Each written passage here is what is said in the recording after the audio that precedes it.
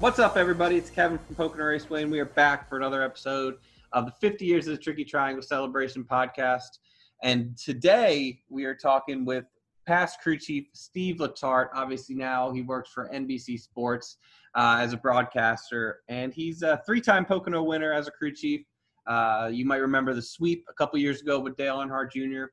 So we talked with Steve about that. We talked with Steve about how people always say Pocono Raceway is such a strategy-based race. So we talked to him about, how much fun he had calling the races up here at Pocono Raceway over the course of his career. And then we chat about some more fun things like our infield block party and the fireworks show and the different things that you can expect to see when you come up to Pocono Raceway back in the day when when he was crew chiefing, and obviously now for our doubleheader weekend coming up. So we had a great conversation with Steve. We hope you guys enjoy it. So let's hop right into it and enjoy the show. Steve, thanks for making the time for this morning. With 3 wins around Pocono Raceway, this ended up being your most successful track in the Cup Series as far as wins go anyway, at a track that's known for being a nightmare for crew chiefs to set up for. What was your approach, and how did you find ways to set cars up to be successful at a track so difficult to set up for? Well, I think what makes Pocono so much fun is that it is a challenge set up for 3 very different corners, but then the race itself is even probably more difficult. So first you have to get your car to handle well, and you have to find a way to break the race up to give yourself some track position. I always looked at it real simple, that the car has to work in turn 3, the driver has to find a way to get through turn 2, and we could compromise in turn 1. And that's kind of Pocono in a nutshell. The car has to be good in turn 3 leading up to the longest straightaway in NASCAR.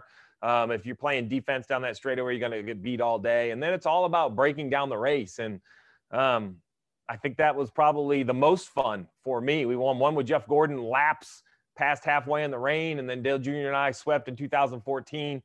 We got to get a little lucky in the first one. I'm not going to lie. I think Keselowski had us beat. He bobbled, gave us the lead. But the second one, we found a way to kind of do it on our own. Well, I want to get into all of those wins, but the fuel strategy as a whole, it seems like every Pocono race ends up being dictated in some way or some fashion by fuel strategy. What was your approach, and I guess what dictated what kind of a fuel strategy and fuel plan you were on throughout the course of a race weekend at Pocono? Basically track position over anything else. And I know that sounds silly, but it's so easy to get caught up in the race, the emotion of the race, and continue to try to make your car better. And the simple fact is your odds are going to be the best if you can work your way to the front. And we did that under basically any scenario and at all costs. And it didn't always work. I don't know how many races I've run at Pocono, but we only won 3, which means we lost way more than 3. So you can gamble and have it come up snake eyes and have it not work. But I think you have to have the fear, or you have to not have any fear is the point. You have to be willing to roll the dice. And more importantly, you have to have a driver who's just going to drive the wheels off it regardless of where you put them on the track. It can be the best race of the year if you hit it right, and nothing can be more helpless, because normally the crew chiefs know they're on the wrong side of the strategy well before the race plays out. And sitting up there knowing you put it at the wrong time is a helpless feeling. And I think to that point, we've asked every single person we've talked to about this. Obviously you grew up in Maine, so running all the tracks up there, and what, from your perspective, what was Pocono Raceway like as a kid growing up in your eyes? And then once you actually ran here, what was that difference of opinion between play and work? Well, so, Pocono, one great thing about Pocono in the area and the races being in the summer is it just reminds me of summer vacation, right? It's a lot like where I grew up in Maine. It has kind of your local putt-putt and your local pubs and your local restaurants, and it's just a great camping atmosphere. People talk about Talladega and Texas all the time. I'll put Pocono's infield against anybody's. They have a great time. It's crowded. It's rowdy. It's diehard fans. You feel it as soon as you come in the tunnel, which is amazing. And then when you go there for the first time, what TV doesn't do justice is the speed and the size. It's amazing how large that track is. From on top of the truck, you can barely see the tunnel turn. And just the speed. Unfortunately, Jeff and I also, not only we have a win, we have probably one of his worst accidents of his career in turn 1 there. And that was a good reminder of just how fast these cars are heading into turn 1. It's well over 200 miles per hour. And with those wins, we actually talked to Jeff, and he gave us a pretty detailed look about the brakes in turn 1. So we're gonna skip that question because if he just would have turned right. This is his words. If he just would have turned right, it would have been way better off. In 2007, he talked about the rain shortened win and kind of barely fending off Newman there. Obviously, the strategy related to weather, up in the Northeast, right? Actually, anywhere it seems like nowadays on the NASCAR tracks. How stressful was that moment, with that weather decision, and kind of how relieved were you to kind of when the caution fell as it may? Oh, the timing couldn't have been any better. But that's just a perfect example of what Pocono gives as opportunity. We didn't have a winning car that day, but you just got to keep swinging. And some tracks do not give you that opportunity. If you get behind, you're behind, and you got to kind of live to fight another weekend. At Pocono, just the storybook of the racetrack changes. The storylines change, and you have to just continue to attack. And that was what it was that day. It was just plan A didn't work, B didn't work. I think we were on about plan G or H or L. We were deep in the alphabet to try to figure out a way to get a little bit of an advantage around the rain. Newman was coming quick. Basically, I'm glad it rained in that corner because I think the next corner was a corner too late. So sometimes you just get lucky. But I'm a big believer, and I talk about this from the analyst booth. You have to make your own luck. We did get lucky on the timing of the rain, but we didn't get lucky with the strategy of staying out until it rained. I mean, that was a plan.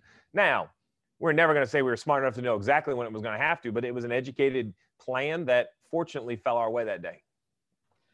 And I mean, still, that's probably the closest rain-shortened victory that I can recall because it looked like it was about half a car length going to turn 2 there.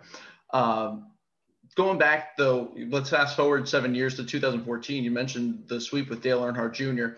Both of those days were very unique. Those wins were not the same. What do you recall from that sweep, and how special was that? Because that came in a really magical season for both you and Dale. Well, I actually remember a year earlier, I thought we had Pocono 1. We were in the right position, and Dale was vocal about the handling of the race car, and I bailed off our strategy of saving fuel to try something else, and we never got our track position back. And I vowed that day, I wrote in my Pocono notebook, never again. I'll run out of gas before I pit. That was they're too hard to win, and we're never, under no circumstances, are we going to be conservative because it's you can't win conservatively there. It never works. So heading into 14, the first one, as I said, we had a good car, not the best car. Brad had us beat. We were probably a little better than him, but it's very hard to get by. He had some trash on the grill. He drove up behind Danica Patrick. I remember I had given up. I thought, all right, this race is over. We're not going to get by him. There's only a handful of laps to go. And for some reason, he panicked, got behind Danica to try to get the trash off his grill, got checked up. And you know how much momentum plays a role there. And instantly we kind of snuck by and got the win. And then the second race was a lot of work during the week, if people don't want to believe that. Hours and hours and hours and hours of breaking down how far 5th place is behind the leader, 10th place is behind the leader, 15th place is behind the leader on lap 1, lap 3, lap 5, lap 7. So when the opportunity opened, we pitted. I'll never forget. We pitted under caution to take 4 tires, and knowing we had to come back in like 3 laps for gas. And I told Dale on the radio, hey, man, this is the race. You got to go right here. He made a great restart, ran 2 really fast laps. We took our gas only, and the viral meme was made of me excited on top of the pit box that a plan worked. It was all about clearing the 24 off pit road. Once we left pit road in front of the 24, at that point, nothing's ever guaranteed, but that was the last chess match or the last chess move we were going to make from pit road that day. Iconic so much that we also used Pocono Sweep as the part of our commercial in 2015. So thank you very much for that radio chatter. Talking about wins and your longevity at Hendrick Motorsports, dominating in the late 90s, a little bit of a break, and that cycle that is motorsports, coming back from 2012, 2014, I think all 4 drivers in your Camp 1. What made that organization so good at a track like Pocono? Well, what Pocono delivers is opportunity to the crew chief, but what you have to have going to Pocono is the fundamentals of racing, and that's horsepower and downforce. And those take a tremendous amount of drive, a tremendous amount of hours, and a tremendous amount of money. And Mr. Hendrick committed all 3. He is in the business of racing to win. And it's never more on display than when you go to some of those big tracks, man. He's going to get down the straightaways. You're going to have the downforce. I tell everyone all the time, I worked there for almost 20 years. And the best part of my job is knowing that you had every nut, bolt, and piece of equipment to win a race. And the toughest part of my job is knowing you had every nut, bolt, and piece of equipment to win a race, because it's humbling when you can't pull it off. And it's really as simple as that. While it's very complicated to get there, it's much like Michigan. It's much like some of the other big high-speed tracks. If you don't have the horse, it doesn't matter how good your jockey is, it's not going to work. The Mattioli family really prides itself on creating such a welcoming atmosphere at the racetrack at Pocono. What kind of experiences do you recall as a professional going through that garage area, being there for the weekend and interacting with the Mattioli family? Well, the driver's meeting comes to mind when Doc would be recognizing the driver's meeting, him and his wife and the family. It was a good reminder of what NASCAR was built on. Nothing can stay the same, and I'm not against the big corporations of owning multiple racetracks, and I understand that is required for things to move forward, but it was always great to go somewhere that felt a little different, that had that little feel. Whether it was the spires and the grandstands or the family in the driver's meeting, or my kids to this day still talk about the Saturday night fireworks at Pocono. They're 15 and 17, and they would go back to the Pocono playground and watch the fireworks all over again. And I think that says a lot that, a track that could be known only for the shape of the track, and that's what I know it as because I was the crew chief. My kids couldn't even tell you it was a triangle. They didn't care. They were little kids riding their bikes around the bus lot, but they know that there was an ice cream truck in the bus lot, and they knew there was fireworks, and they knew that it was a family-friendly infield where there was always some activity for something to happen. And, in a sport that takes all of your time and all of your weekends, that was a weekend. While it was still work and still racing, it felt like a little bit of a family getaway because of just the majestic kind of setting up there in the hills. It's great. And to that point too, Stephen and I talked at length about this, whether at the block party or at our fan fest when we interacted as you being an analyst now. I feel like too, from our conversations, even when I was, back traveling the circuit in the late 2000s, we had conversations that kind of Pocono had this kind of ebbs and flows, right? It was really this dominant place that everyone came out in droves and then kind of didn't necessarily advance with the times, but has really shot up in terms of fan amenities.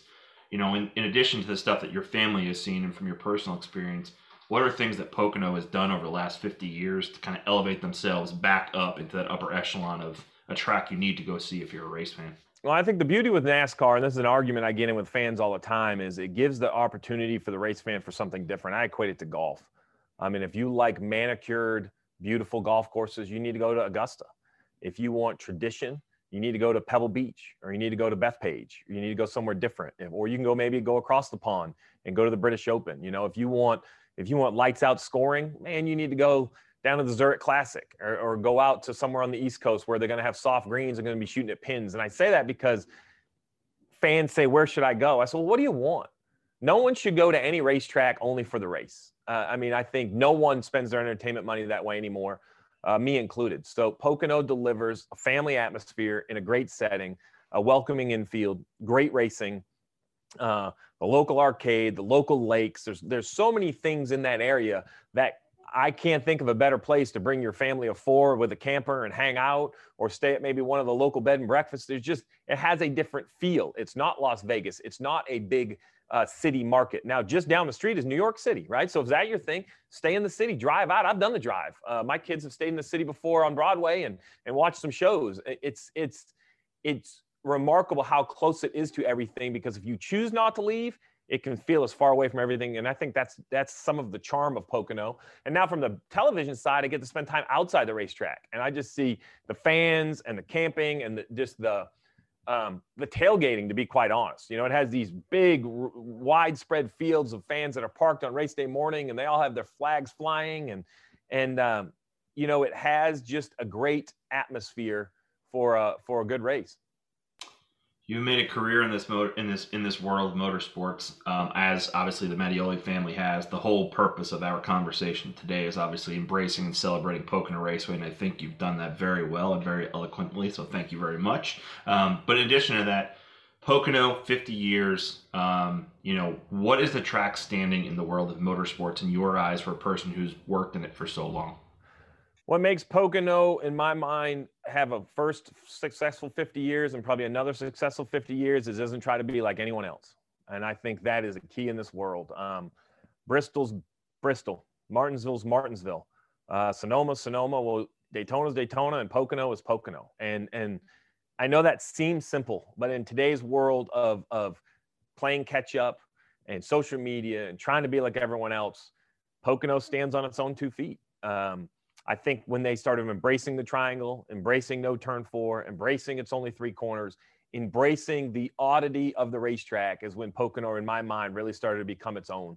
It's always had that feel as a competitor, that the family owned, and we've talked about it on this podcast a few times now, the family being around, the family atmosphere, that was unique. But what really adds to it is the simple fact that it doesn't try to be like anything else. It's its own track. It looks its own track. It races its own way. It doesn't try to keep up with the Joneses on the new trick or the new this. It is what it is. And some of that confidence of being your own person or being your own racetrack makes it special.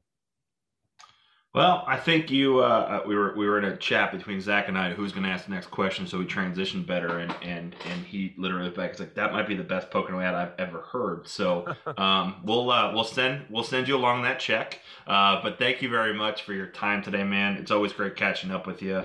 And we'll see you up here in a couple of months for the NBC broadcast. So I'm looking forward to seeing you, buddy. Why not? If we're going to do double headers, I can't think of a better place. You talk about a weekend full of fun. That's just another example of Pocono saying, you know what, pack your camper and come on out. We're going to give you 2 for 1. Yeah, absolutely. We'll get to see it with fans this year. Amen to that. Can't wait. All right, guys. Thank you. Thanks, Stevie. We'll see you soon, bud. Thank you. Thanks, Stevie.